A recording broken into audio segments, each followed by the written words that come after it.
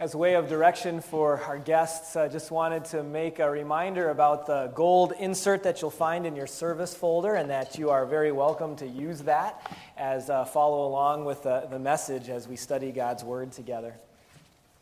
So today is the last day of this series that we started in June, and I think it's really important, like we've done every week, to just be reminded about why the commandments are important and why they're not important. We learned way back on week 1 that we did not get the commandments to earn God's love. And I've said often that it's not a 10-point semester exam. You know, do your best, and then on Judgment Day, take a look at what grade was posted. Pass or fail.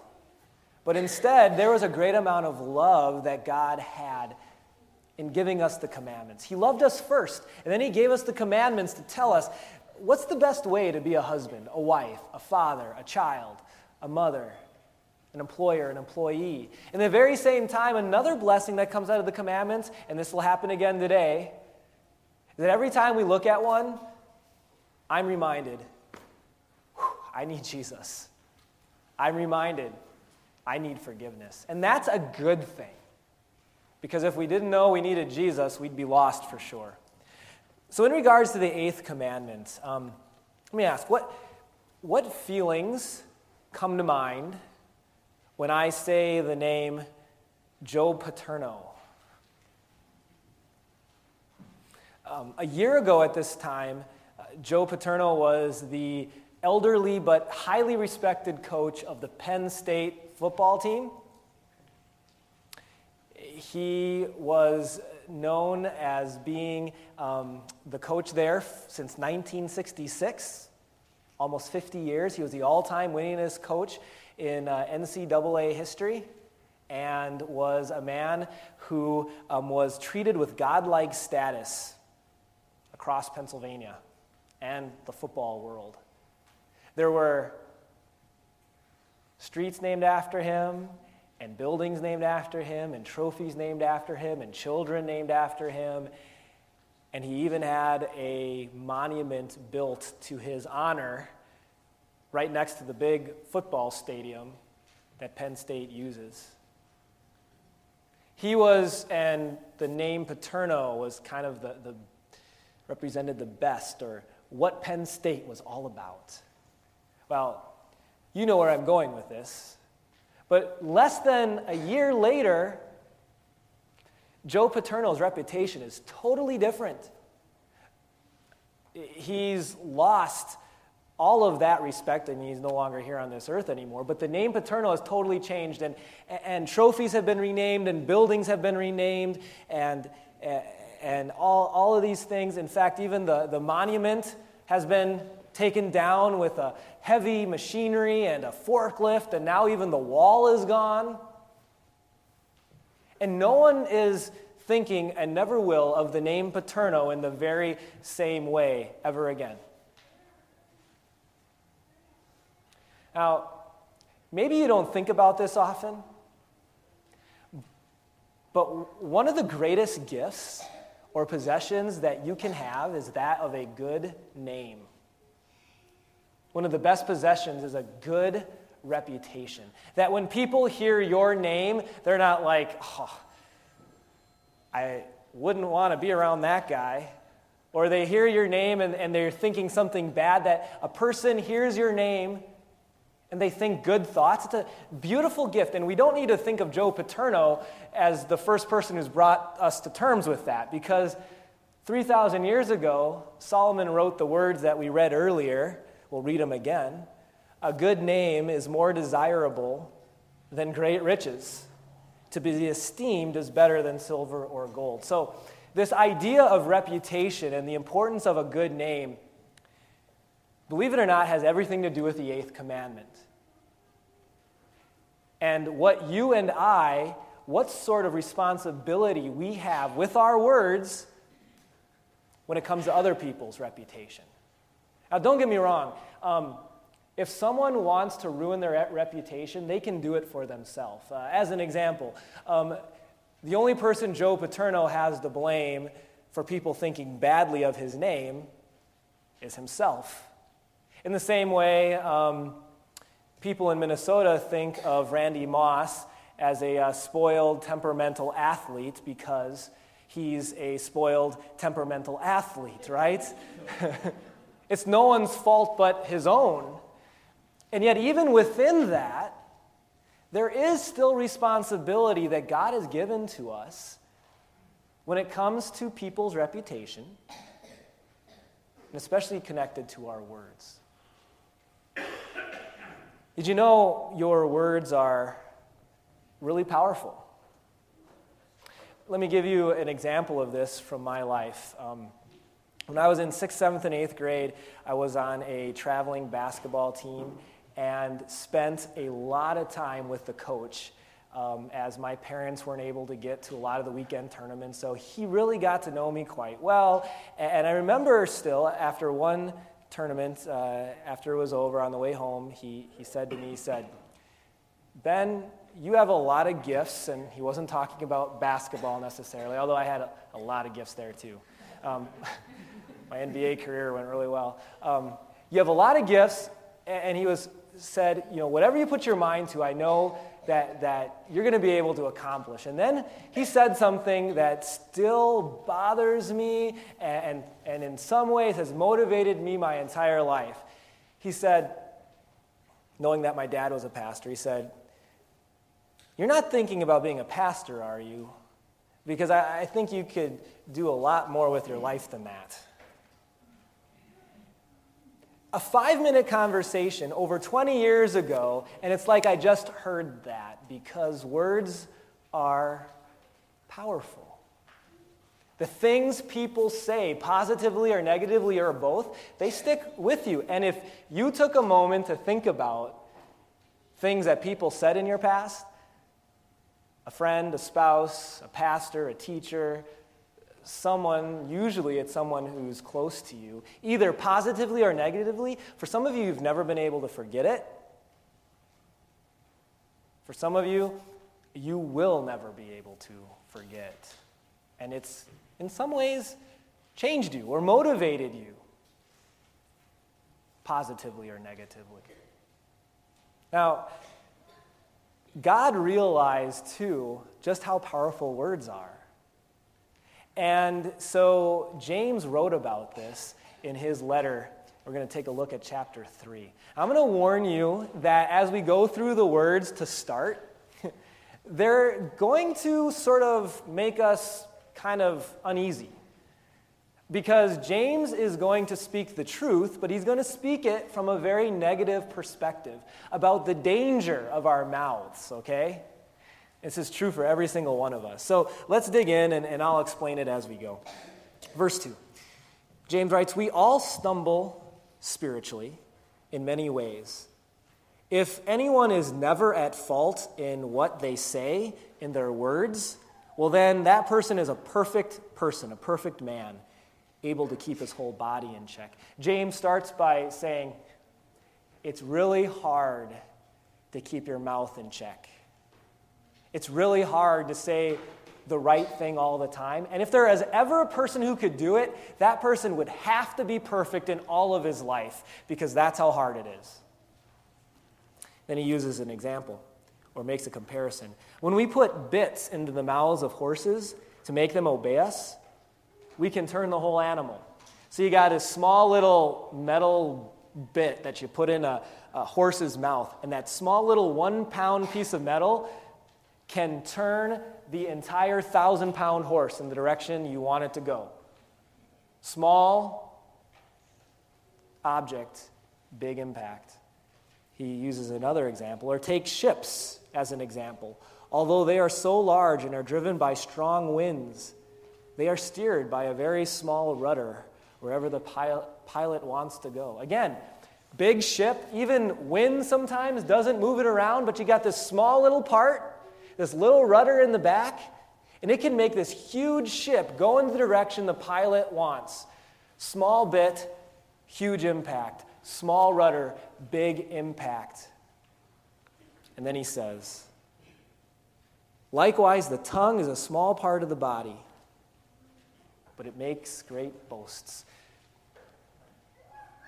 The small little opening in your head called the mouth, small part of the body. But it can have a huge impact, positively or negatively, on the people around you. Things people say that you remember 20 years ago that someone said or more. Small part, big impact. And I warned you, I said that James was kind of going to go negative with this, and he does. It's truth, but it's negative. He says, consider what a great forest is set on fire by a small spark. In 2007, there was a fire in California called the buckweed, not buckwheat for you Little Rascals fans, but buckweed fire. And it destroyed 38,000 acres, 60 square miles. A week or two after it was put out, a 10-year-old boy came forward with his parents and said that he had accidentally started it with one little small match. Small part, big fire. Listen to verse 6. The tongue also is a fire, a world, it could be, of evil among the parts of the body. It can corrupt the whole person, sets the whole course of his life on fire, and is itself, the mouth, set on fire by hell. Whew. That sounds kind of scary, actually, that your mouth is set on fire by hell. James must have been in a bad mood that day. No, it's true. But what does it mean, okay? Here's what it means in real terms. It means that when we were born, we received our mouths and the pilot light was lit. That because we receive the sinfulness of our parents and that we are conceived and born sinful with a sinful nature, that without Jesus in our lives, the natural inclination, and we still battle against this even as Christians, the natural inclination of our mouths and our words are not naturally to build up, to encourage, to strengthen, but the pilot light is lit. And if we aren't careful, the natural use of our tongues is to tear down, to hurt, to start fires. James is warning us. The pilot light of our mouths, by nature, are lit. And then verse 9. With the tongue we praise our Lord and Father, and with that same tongue we curse men who've been made in God's likeness. Has this ever happened to you? Has this ever happened to you on Sunday on the way home from church? We just got done singing, what a Savior or what a friend we have in Jesus, and on the way home, that same mouth is used to lip off to your parents or saying something very mean to your spouse. And maybe it's not the ride home, but, just wait until tomorrow. Here's what James says. Out of the same mouth come praise and cursing, my brothers. This should not be. Wow. I know until studying this a week and a half ago, I hadn't thought for a while about just how powerful our words can be. In essence, guess what? Every single one of us is walking around with this loaded weapon that we can use anytime we want to. Have you ever said something that as soon as you said it or a minute later, you're like, oh, I wish I could put that toothpaste back in the tube. I wish I just didn't say that. What I'm looking forward to someday is an email button that you press it, and not just a minute later, but like 2 days later, it'll not only get rid of the email that you sent to a person, but also eliminate its memory from the person's brain, I'm waiting for that. Or how about, and guys I think more so are culpable with this, how about wanting to make a joke, but you inadvertently hurt someone's feelings? And whether you tried to or not, we still wish we could just not have said that to our mother-in-law? No. Or how about things you know are going to hurt your spouse, and in a way, that's kind of why you said it. Or something that you know will bother your parents, but in your heart, that's kind of why you said it. I mean, I know that my mouth, the pilot light, is lit. If I'm not careful, it can get in the way. While we don't like to hear about it, and while it's a little bit depressing, it's true, isn't it? And so, with this understanding of the power of our words, that brings us back to the 8th commandment. So often people think that the 8th commandment is just about one thing. The 8th commandment, you shall not commit false testimony against your neighbor, and that the essence of the commandment, the central theme is don't lie about people. And that's really part of the 8th commandment, but it's not the essence. It's not the central part of it. The essence of the 8th commandment is something a little bit different that I think we can get a good idea of by looking at Luther's explanation. He writes, we should fear and love God, that we do not tell lies about our neighbor, betray him, or give him a bad name, but defend him, speak well of him, and take his or her words and actions in the kindest possible way. And so the central theme is do not lie. The central theme goes back to the Joe Paterno example, is to take a person's reputation and to do all that you can to guard it and to keep it and to not tear it down. And yes, lying about someone, clearly a breaking of the 8th commandment, but I don't think that's the one we're most guilty of. Most of us feel pretty guilty and stop ourselves before we would actually blatantly lie about someone. But there's something else in this explanation that I think we're far more guilty of. It's that whole realm of gossip, of saying things that didn't need to be said. In fact, there are entire industries, people making millions of dollars based on gossip. And so we begin, living in this world, to think that it's not a big deal, right? You got the National Enquirer, you got TMZ, you have gossip columns in the newspaper. You know, people even call themselves, I'm the gossip columnist. Well, what a horrible name. There's blogs on the internet, gossip blogs. And essentially, gossip is the participation, either actively or being okay with it, of words that did not need to be said about someone else. Words that were meant not to encourage or build up, but to discourage or to tear down. And so anytime that we come into a situation where things are being said, the 8th commandment forces us to ask this question. My words are powerful. Is what I'm saying meant to be a blessing to a person and their reputation? Or is what I'm saying, even if true, or what I'm allowing to be said, is it contributing to other people thinking worse of this person or of their reputation? And if so, the 8th commandment says it's wrong. That we shouldn't use our words, even if it's true, to tear someone down or to allow it to happen.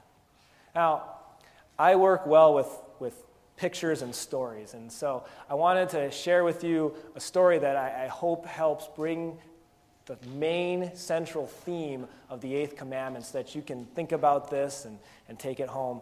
But about 2 weeks ago or so, our neighbors went on vacation, and so they asked if we would watch their goldfish. All right, now, yeah. So the thing is that when it comes to goldfish, like our track record at our house is not real good. I don't know how many have not survived, but I know that none have. We're 0 for something. And we told this to our neighbors. Honestly, we did. We warned them, and yet at the very same time, they're like, no, this is a hardy fish, and we've had them for 2 years, and it's going to be fine. Don't even change the water. You know, everything, it'll be nothing. So, all right, try to be nice. that first night, the water is like so cloudy that you can barely see the fish. And if you've ever had goldfish, especially in a non-aerated type of bowl, like the fish is up at the surface, kind of like, it looks like it's like gasping for air, and it can't move because it's trying to find oxygen in this cloudy bowl.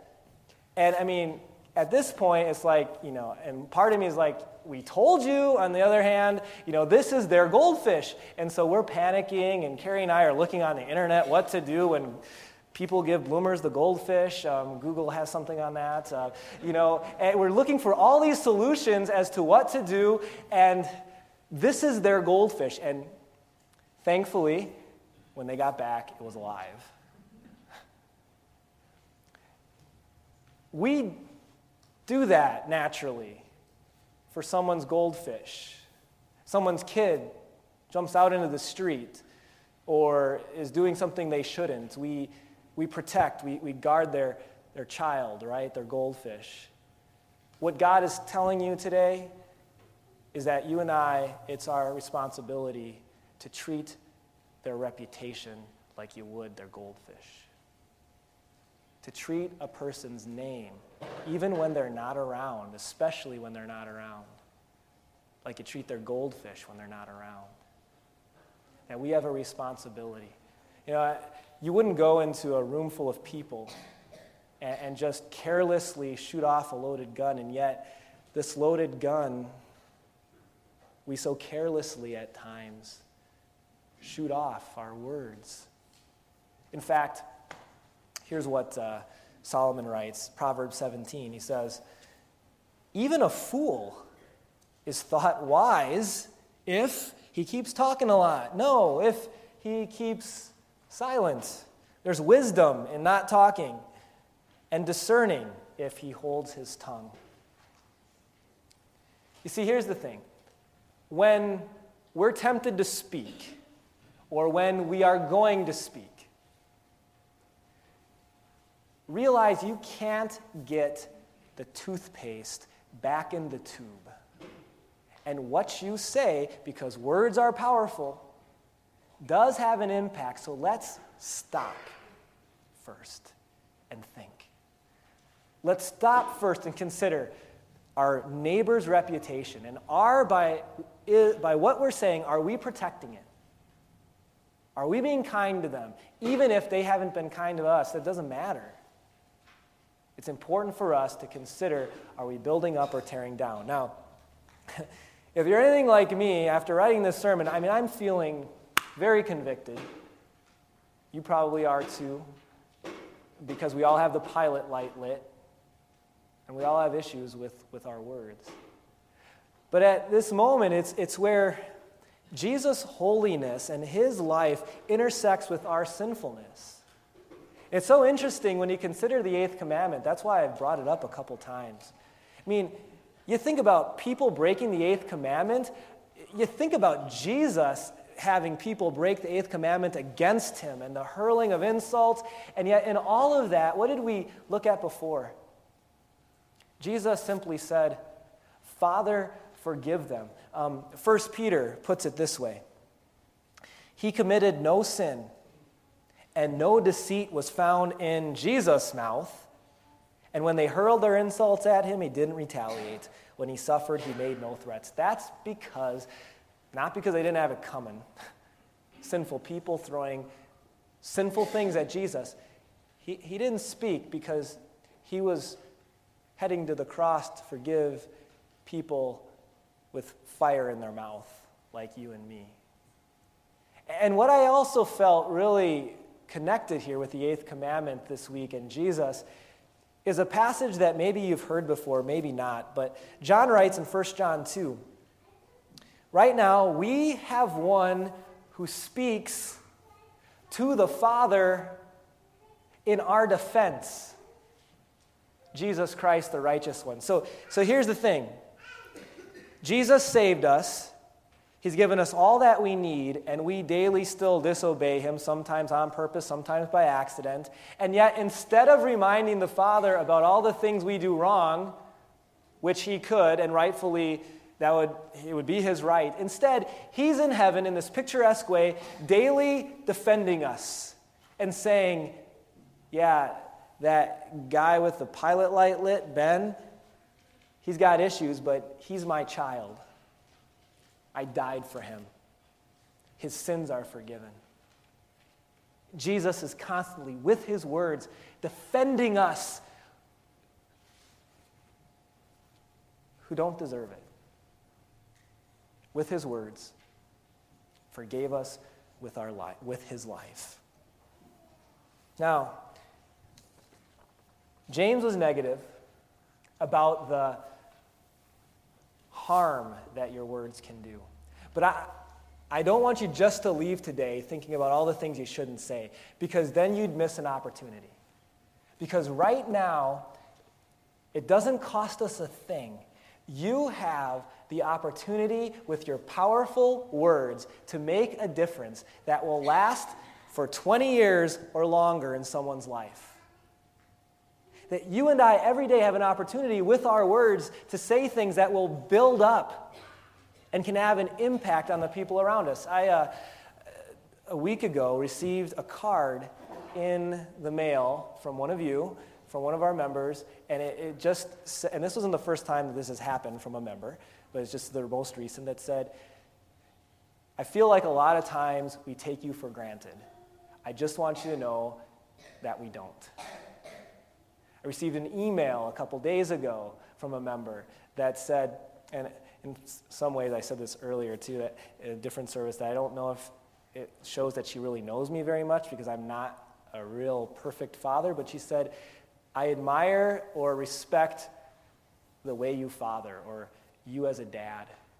You know that in my office I have a folder filled with cards and letters from people of this congregation that I go back to time and again when I'm having a really rough day. I have an email folder that I push over. It's called encouragement.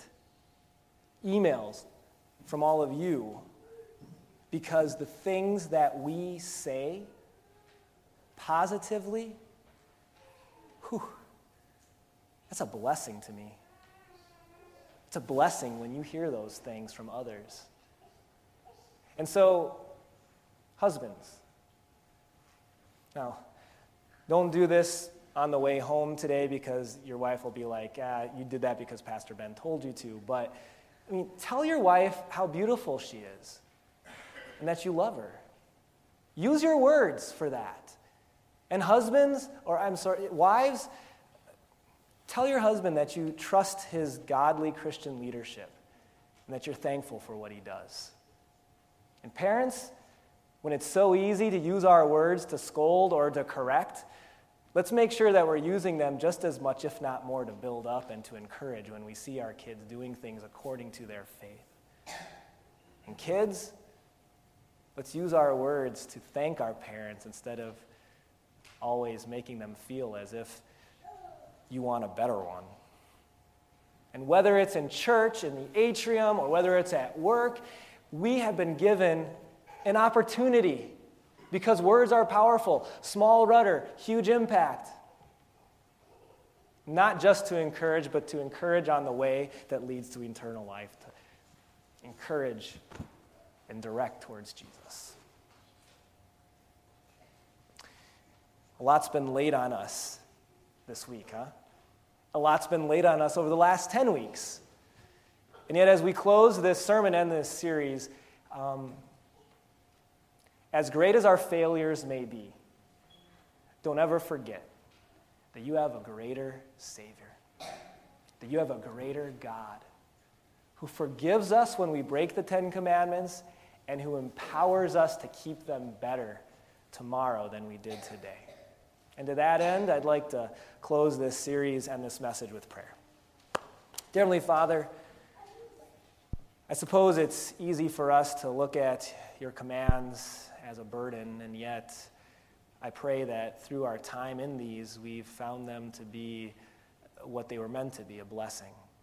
Lord, you know more than anyone how each one of us have sinned against these commandments, and yet We thank you that you use your Son uses his words to defend us, to remind you as if you need reminding that we are your children and that we are forgiven. And now as we end this series, give us your strength and your Holy Spirit to live as your child each day. In his name we pray. Amen. At this time,